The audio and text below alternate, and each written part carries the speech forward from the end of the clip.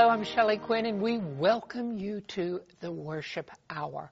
And that's what we're going to do today, is worship the Lord in spirit and in truth, in His Word. Wherever you are, whoever you are, whether you've never walked into a church, or if you've been in church for 30 years, God is calling you. Do you hear Him? Today we are going to look at scriptures so we can understand how to recognize the call of God. This is actually a 3-part series, but it is a standalone teaching. What I mean by that is that this first lesson, whether you don't hear the other two or not, it will still have a spiritual blessing for you. I know that when God first gave me this, I was amazed at how it paralleled the 3 steps to surrender that He had taught me. And those are to know God. Second was to stop and submit. Stop resisting His love. Stop resisting His plan. And submit to His instruction, His direction, and His correction. But the 3rd step was yielding to the Holy Spirit. And here's the bottom line. We can't recognize God's call if we don't know God, if we don't understand His character, His immeasurable love for us, His infinite knowledge, and His exceedingly great power. But we also cannot receive God's call unless we stop resisting. Stop resisting His love and His plan. Stop resisting and submit to His instruction, His direction, and His correction. And then thirdly, we cannot respond to God's call if we don't yield to the Holy Spirit. Let's pray. Heavenly Father, we come in the name of Jesus. And Father, I thank You for this teaching. You gave it to me. I pray You'll help me deliver it now in a way that people can understand. Oh Lord, let the Holy Spirit touch our ears, open our ears, and help each one of us to hear and recognize Your call. We thank You. We praise You. We're so grateful for Your love and Your plan of salvation by grace. In Jesus' name, amen. We're going to begin with Isaiah chapter 6. Isaiah chapter 6 is perfect for this because in Isaiah 6 we see Isaiah recognizing God's call, receiving God's call, and responding to God's call. So let's look at that. In the year that King Uzziah died, this is Isaiah 6:1. And let me just say this.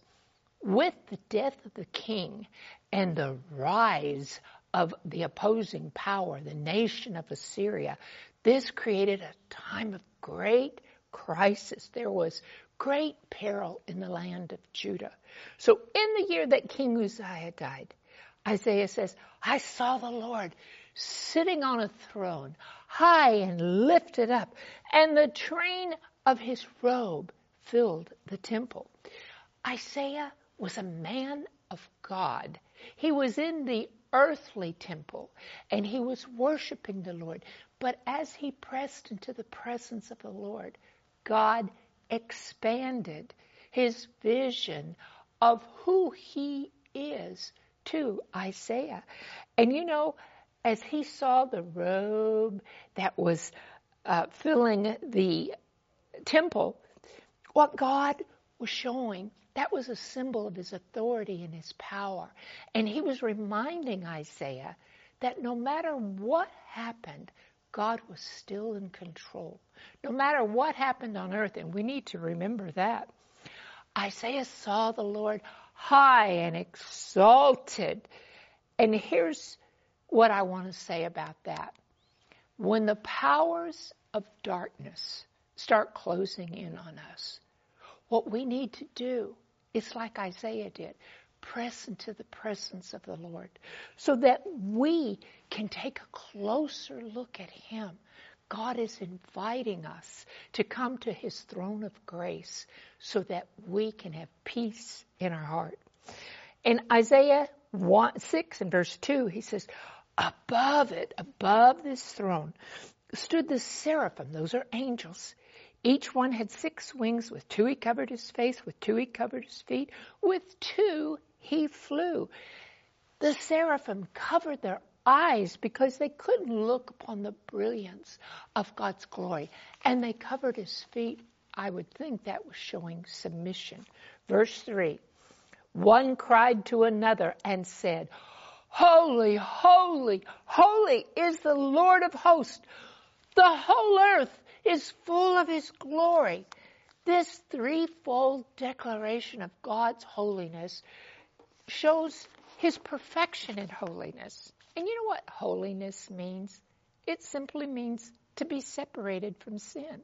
God is completely separated from sin. He cannot sin. As a matter of fact, the reason that we can't stand before the Lord without the robe of Christ's righteousness is love consumes sin. That's why the Bible says God is a consuming fire. If we stood in front of Him in our own rags of righteousness, it would just be, would be consumed.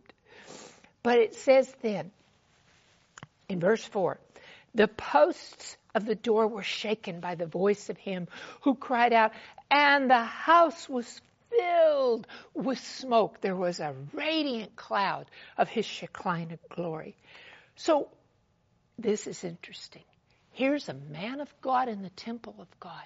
And when he gets this expanded vision of who God is, he says, woe is me, I am undone, for I am a man of unclean lips, and I live in the midst of a people of unclean lips. For my eyes have seen the King, the Lord of hosts. You know, it's interesting. When you see somebody who's like, I'm holier than thou, I know they haven't been close to the Lord. Because the closer we come to the Lord and we're in the brilliance of His light, the more we see our spotty characters, the more we recognize our own sinfulness. Isaiah was a good man, but he says later in Isaiah 64:6 that our righteousness is human. It's like filthy rags before the Lord. And then in verse 6 he says, one of the seraphim flew to me, having in his hand a live coal, which he had taken with the tongs from the altar, and he touched my mouth with it. And he said, behold, this has touched your lips. Your iniquity is taken away. Your sin is purged. What is happening here? This is symbolic, figurative language. I don't think he took a real coal and put it on his lips. But God is responding to Isaiah's confession of iniquity. God is cleansing him and preparing him to receive and respond to the call that God had for Isaiah. He had a mission for Isaiah. And then in verse 8, Isaiah says, I heard the voice of the Lord saying, whom shall I send? Who will go for us? And when he heard that, spontaneously, Isaiah says, here am I, send me. He had seen the Lord. You know, God is asking that question today. It's a question. When he asked Isaiah, he didn't say, go, do this. He was waiting for Isaiah to respond with love, motivated by love. God never forces us to take a step. He won't even force you to accept salvation by grace through faith. God woos us with his love. When Isaiah saw God in a different light, his heart was filled with increased knowledge. You've got to know God to recognize his call. And his heart was completely humbled because he realized who he was, who he is, a heart. And his heart was touched when God said, who shall we send for us? Isaiah recognized that there are people who are lost and suffering because they don't know God. And he recognized God's call for help on the earth without hesitancy. He received God's call, knowing that if he yielded to God's leading, God would use him in a mighty way. So, recognizing his call, we've got to know God. And that's what I hope to do today, is that we will expand your vision of who God is. Because we have to know God to receive or recognize his call. We've got to stop and submit to him to receive his call. And we have to yield to the Holy Spirit to truly respond to God's call. I have to say something that I want to apologize up front because I'm not trying to hurt anyone's feelings. Please don't take this wrong, what I'm about to say. Few Christians are totally surrendered. It takes total surrender to respond to God's call. And that's not a judgmental statement. It's just an observation. You know, A.W. Tozer said that he was a great writer, and he said, if the Holy Spirit had been withdrawn from the early Christian church after the day of Pentecost, 95% of what the church was doing would have stopped. But then he goes on to say, if the Holy Spirit were totally withdrawn from today's church, 95% of what we do would continue on. What's he saying? He's saying we're not following the lead of the Holy Spirit. We don't allow him to control our conduct, our character. Sometimes we busy ourselves with Christian service, but we have no real prayer life, no intimate relationship with the Lord.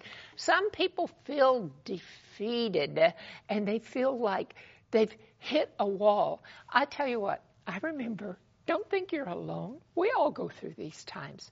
I remember once when I'd been running after God, and all of a sudden one day I woke up and realized, whoops, what's happened?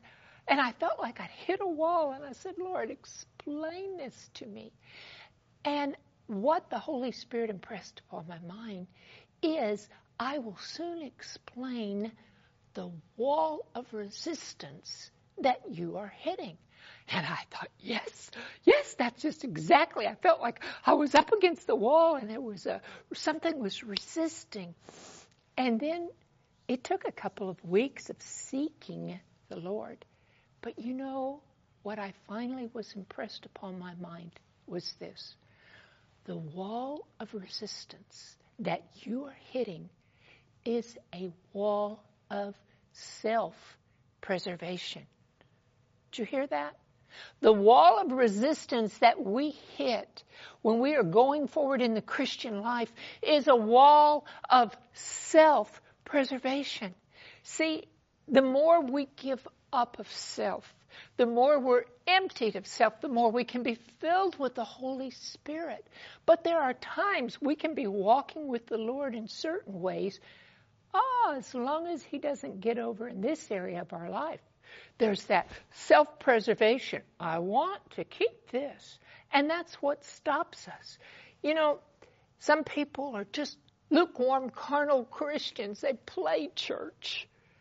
It doesn't have to be this way. It doesn't have to be this way. We need to ask ourselves, what is it that surrenders me or hinders me? Let me repeat that. What is it that hinders me from total surrender? What is it? When we look to God, I remember I had my own Isaiah moment. I was praying for a couple of hours every day, and I was pressing into the presence of the Lord, and I heard or recognized the call of God on my life. He expanded my vision of who He was. The more I was in the Word, the more I was praying and communicating with God. He expanded my vision. And for the first time in my life, I felt accepted. I felt loved. And what happened was I stopped resisting His love, His plan, and I decided, yep, this is God calling me. And I completely turned away from my former way of life. I learned to yield to the Holy Spirit, and I wish I could sit here and tell you that I walk yielded, totally surrendered every day. I don't think any of us do. I think it's something we're walking, a goal we're walking toward. But then on the other hand, there's times that I feel like I'm doing service for the Lord, I'm studying, and maybe I didn't pray to be yielded. And at the end I'm going, oh, Lord, was I following your lead? And I realize, yes, I was. Because I look at what I've produced and I realize, you know what? Only God could have done this through me. So God He's calling us. He will use us despite our shortcomings. Let's look at recognizing His call. The idea of talking about knowing God in such a short period of time. I've been studying now, since I started really studying, it's been over 20 years. And I learned something new about God and His character every day. But what I'm going to do is just give you a few scriptures that will be like a silhouette of God, because I think there's three important things to understand about God to recognize His call on your life. And the first of that is to know God's infinite love, His immeasurable love. Jesus said in John 17:3, "This is eternal life, that they may know you, the only true God, and Jesus Christ, whom you have sent." You know, this isn't an intellectual knowledge. I've met people that know a whole lot about the Bible, but they don't have a living fellowship with God. When it's talking this word, know, this is like the intimacy between a husband and a wife. They knew each other. God is calling us into an intimate, loving relationship. And when you understand how much God loves you, let me tell you something. You're going to fall in love with Him. You can't help but respond to His love. And in 1 John 4:19, it says, we love Him because He first loved us. God wants to be your Father, your Abba, your Daddy. A dear friend of ours had a funeral service this weekend. He was in his 70s. He was a man of God, and he always called God his daddy. He had been the prodigal son. He'd been in ministry, turned away, returned, but he said God never left him, not for 1 minute through it all. So when we think of 1 John 4:19, we love God when we understand how much He loves us. He wants to be your Abba. He knows the number of hairs on your head. The Bible says that He captures your tears in a bottle. He's recording every sorrow that you go through. Your name, you are tattooed on His hands. So if we don't understand His love, we will never totally surrender. 1 John 4:8 says God is love. That is the core of who he is. It's not just emotional. God is holy because God is love. And as I said, love consumes sin. He manifests his love to us by coming from heaven. Get this.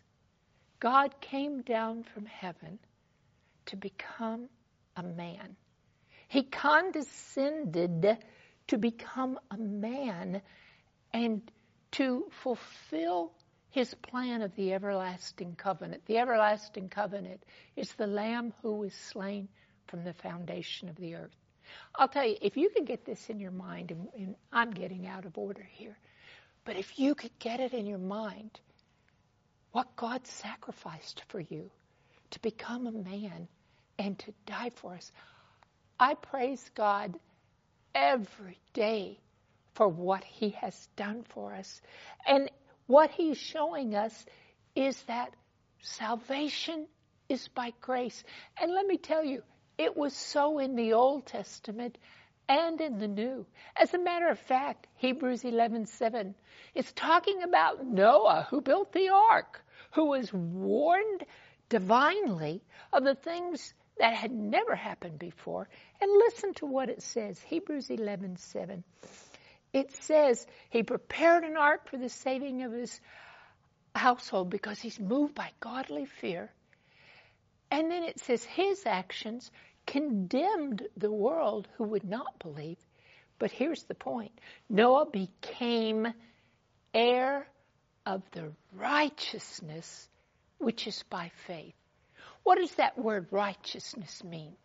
Righteousness means to be in right standing with God, to do things his right way.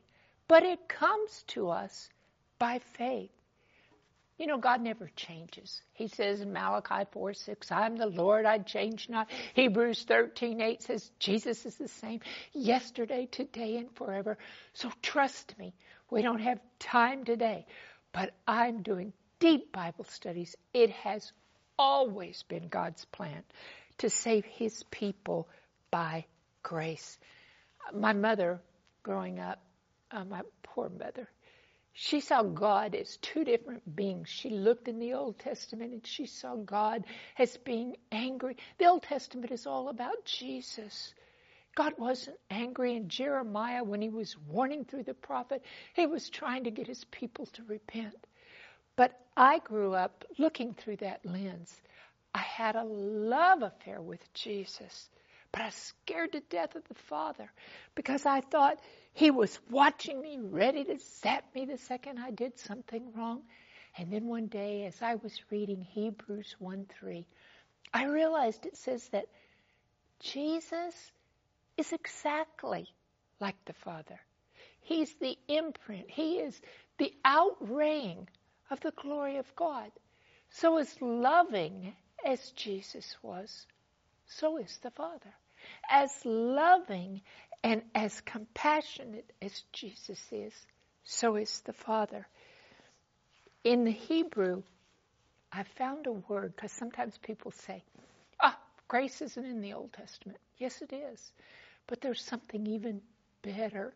There's a Hebrew word. We talk about agape love, grace. There's a Hebrew word that's used over 250 times about God. It's Hesed. Hesed. All throughout the Old Testament, it's talking about God's steadfast love. It's his loving kindness, his grace, his mercy, his faithfulness, his goodness, his devotion, his generosity, his patience, his loyal love. It's a word that you cannot translate into English in one word. And you know, it's interesting to me. His love is not a feeling. God expresses his love by doing. In Psalm 136:1, it says, give thanks to the Lord, for he is good. His mercy endures forever. That word mercy means hesed. It means his steadfast love, his patience, his loyalty. It's translated in the English Standard Version as His steadfast love endures forever. One of my favorite scriptures. If you want to get a good picture of God, Zephaniah 3:17. Zephaniah 3:17 says, the Lord your God, this is His covenant name, Jehovah. Your God is in your midst. The mighty one will save. Now get this. We know He's a Savior. But let me ask you, do you see God the way He's about to be described right here? He will rejoice over you with gladness. He will quiet you with His love. He will rejoice over you with singing. Is that how you see God? God wants a very intimate, personal father and child relationship. And when we come to Him, if a father sees a child fall down and bang up his knee, what does he do? He doesn't go over and scold the child. He picks the child up, bandages his knee. He helps him to overcome so that he won't stumble again. That's God. And He quiets him with His love. He sings over him with rejoicing. That's what God does with us. If you don't see God this way, I hope you'll pray and ask Him, Lord, open my eyes, open my heart, that I may see who You really are. Help me to know You're singing over me, Lord, with rejoicing. In John 15:12 through 14, Jesus says this, this is my commandment, that you love one another as I have loved you. And let me tell you something. There is no greater love than for God, who established the penalty for sin, which is death. But all along, He planned on coming and paying that penalty. There's no greater love than what our God has done for us. He says in verse 13, John 15:13, greater love has no man than this, than to lay down one's life for his friends. You are my friends if you do what I command you. We think of a mother who will lay down her life for her child. Maybe we think of the Secret Service, a man who will take a bullet for the president. Or we might think of a captain who will throw himself over a grenade to save his troops. God did much more than taking a bullet or falling on a grenade for us. When He came down from earth, He became one of us. That is so amazing. And the love of God